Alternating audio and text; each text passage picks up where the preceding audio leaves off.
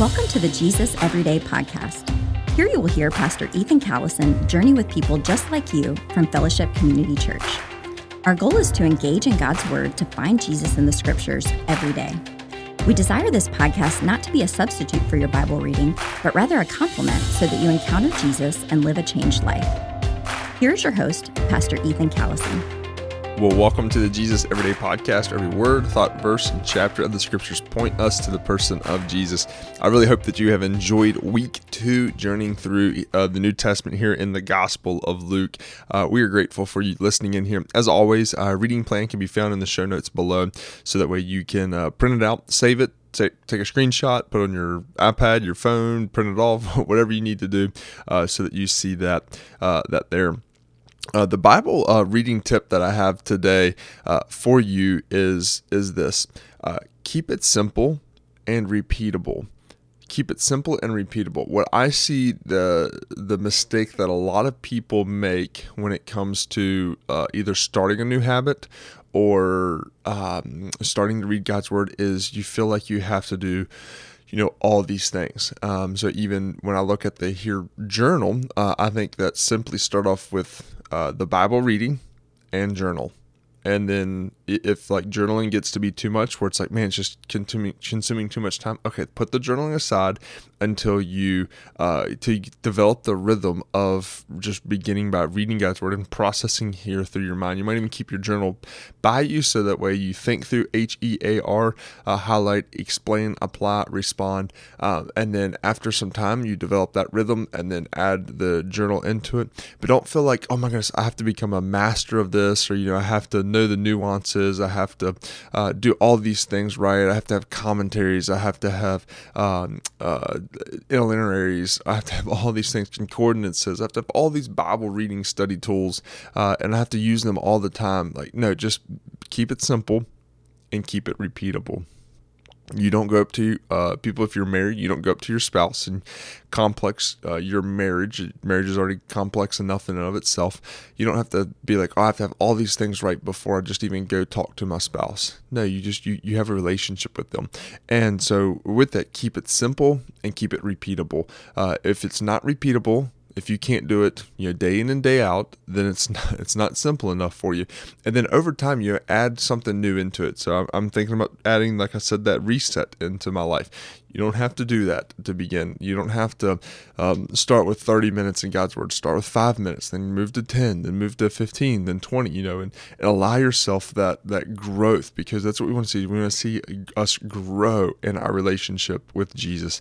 We want to become masters in something immediately. And I think some of that's because those that we look up to, those that are around us, it's like, man, I want to be like them, and I want to be like them today. And you don't realize, it took them a long time to get where they're at today. Now you have to be on your journey in this. So keep it simple and keep it repeatable in your life. So here and today, we're in Luke chapter 10 as we wrap up here in this second week. Pretty cool text here. I hope you enjoyed reading it. The two verses that stood out to me that the Holy Spirit just illuminated.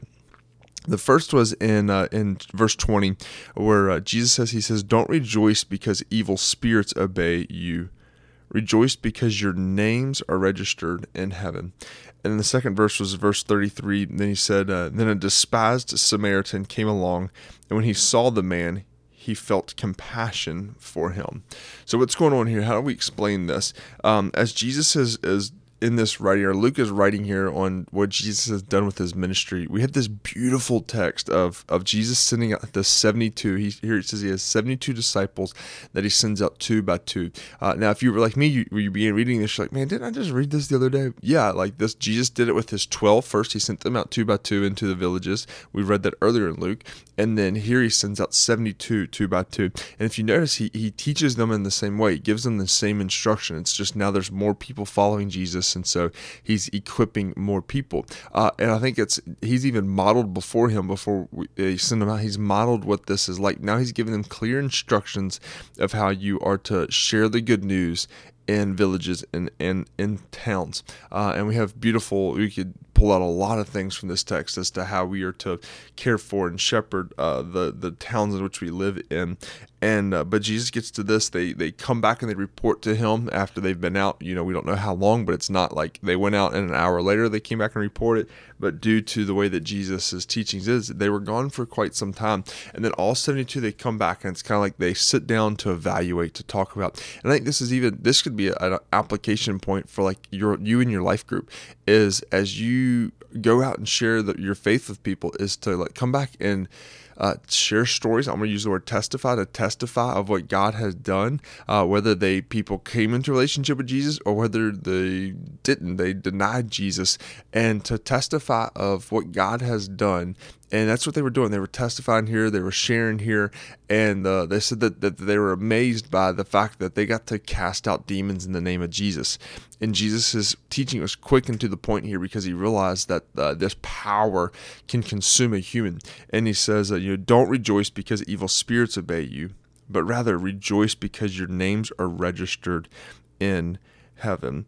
And then the second explanation of what's going on here is, Jesus has a religious leader that's gone up to him, and finally they've moved from the point where they're observing Jesus, where now they're beginning to interrogate or test him. And that's what the text says. They came to test Jesus, and he asked Jesus, what must a man do to go into heaven? And Jesus flips the question back around, and that's a typical rabbinic or rabbinic tool, or a Eastern way of thinking, is when somebody asks you a question, to show that you know the answer to the question, you actually don't answer the question, but you repeat the question back to them, or you give them another question. So Jesus says, what does the law of Moses say that a man must do? And he gives you must love the Lord your God with all your heart, mind, soul, and strength, and you must love your neighbor as yourself. And Jesus then flips and says, okay, well, who's your neighbor? And the man says, the man asks Jesus, well, who's my neighbor? And Jesus says, well, let me share this parable. So he gives the parable of the Good Samaritan. And now in this, it's a parable. It could have been a true story that Jesus knew about, because he's all-knowing. We don't know, but Jesus is conveying truth here of what's going on.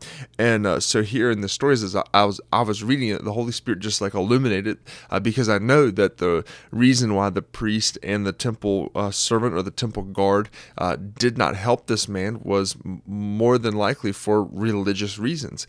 They didn't help this Jewish man out because if they touched him, they would become unclean and couldn't perform their duties. And so in this, they were like self-justifying away their reasons for not loving their neighbor in the name of Jesus, or in the name of Yahweh. Like, I'm not doing this because I need to serve God in these ways. And they completely missed out on it. But yet here we have what the New Living Translation says: a despised Samaritan was the most Christ-like to this person in caring for them and going way above and beyond.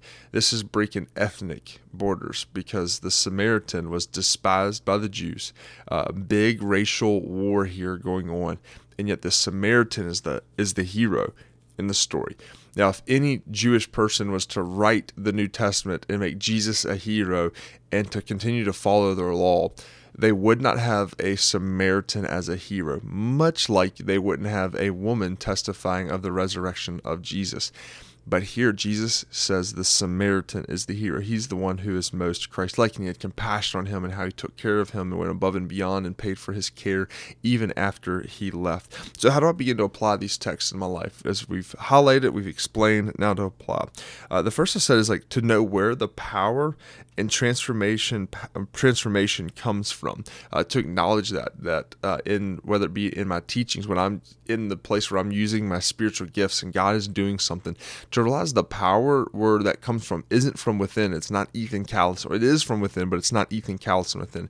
It's from the Holy Spirit within me, using me in mighty and powerful ways. And I'm to rejoice not in seeing God do marvelous and powerful works, but rather to rejoice in knowing that I'm a son of God and I get to be joyfully used in the Lord. The second thing is to keep our focus on Jesus, to not get focused on, I want to do this, or I want to see this done, or I want to be this person, or this is how I want to see God use me. Rather, keep our eyes on Jesus. And when we keep our eyes on Jesus, he does everything from there. And then thirdly is to do what no one is doing to reach no one is reaching. This is something that Craig Rochelle, the pastor of a multi-site church, says. He says, we want to do what no one is doing to reach who no one is reaching. And when you look at what the Samaritan did here in this story, no Jew would have done that.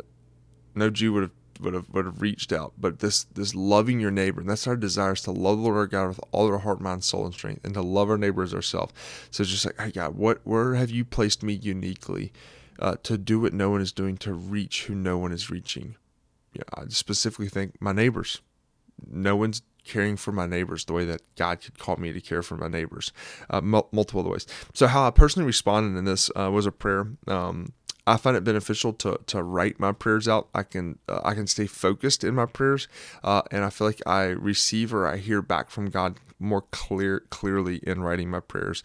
So I'm not going to read my prayer out to you, but was rejoicing in my salvation, was thanking God for that, and as well as keep asking Him to enable me to keep my eyes fixed on the person of Jesus, and then to prepare today for the person that I need to see, to have great compassion on, and that when God opens a door, that I'd have eyes to see that, and then the boldness and the fulfillment of the Holy Spirit in me to see that person come into a relationship with Jesus, and realize that it's not Ethan's work, but it's the Holy Spirit's work in me.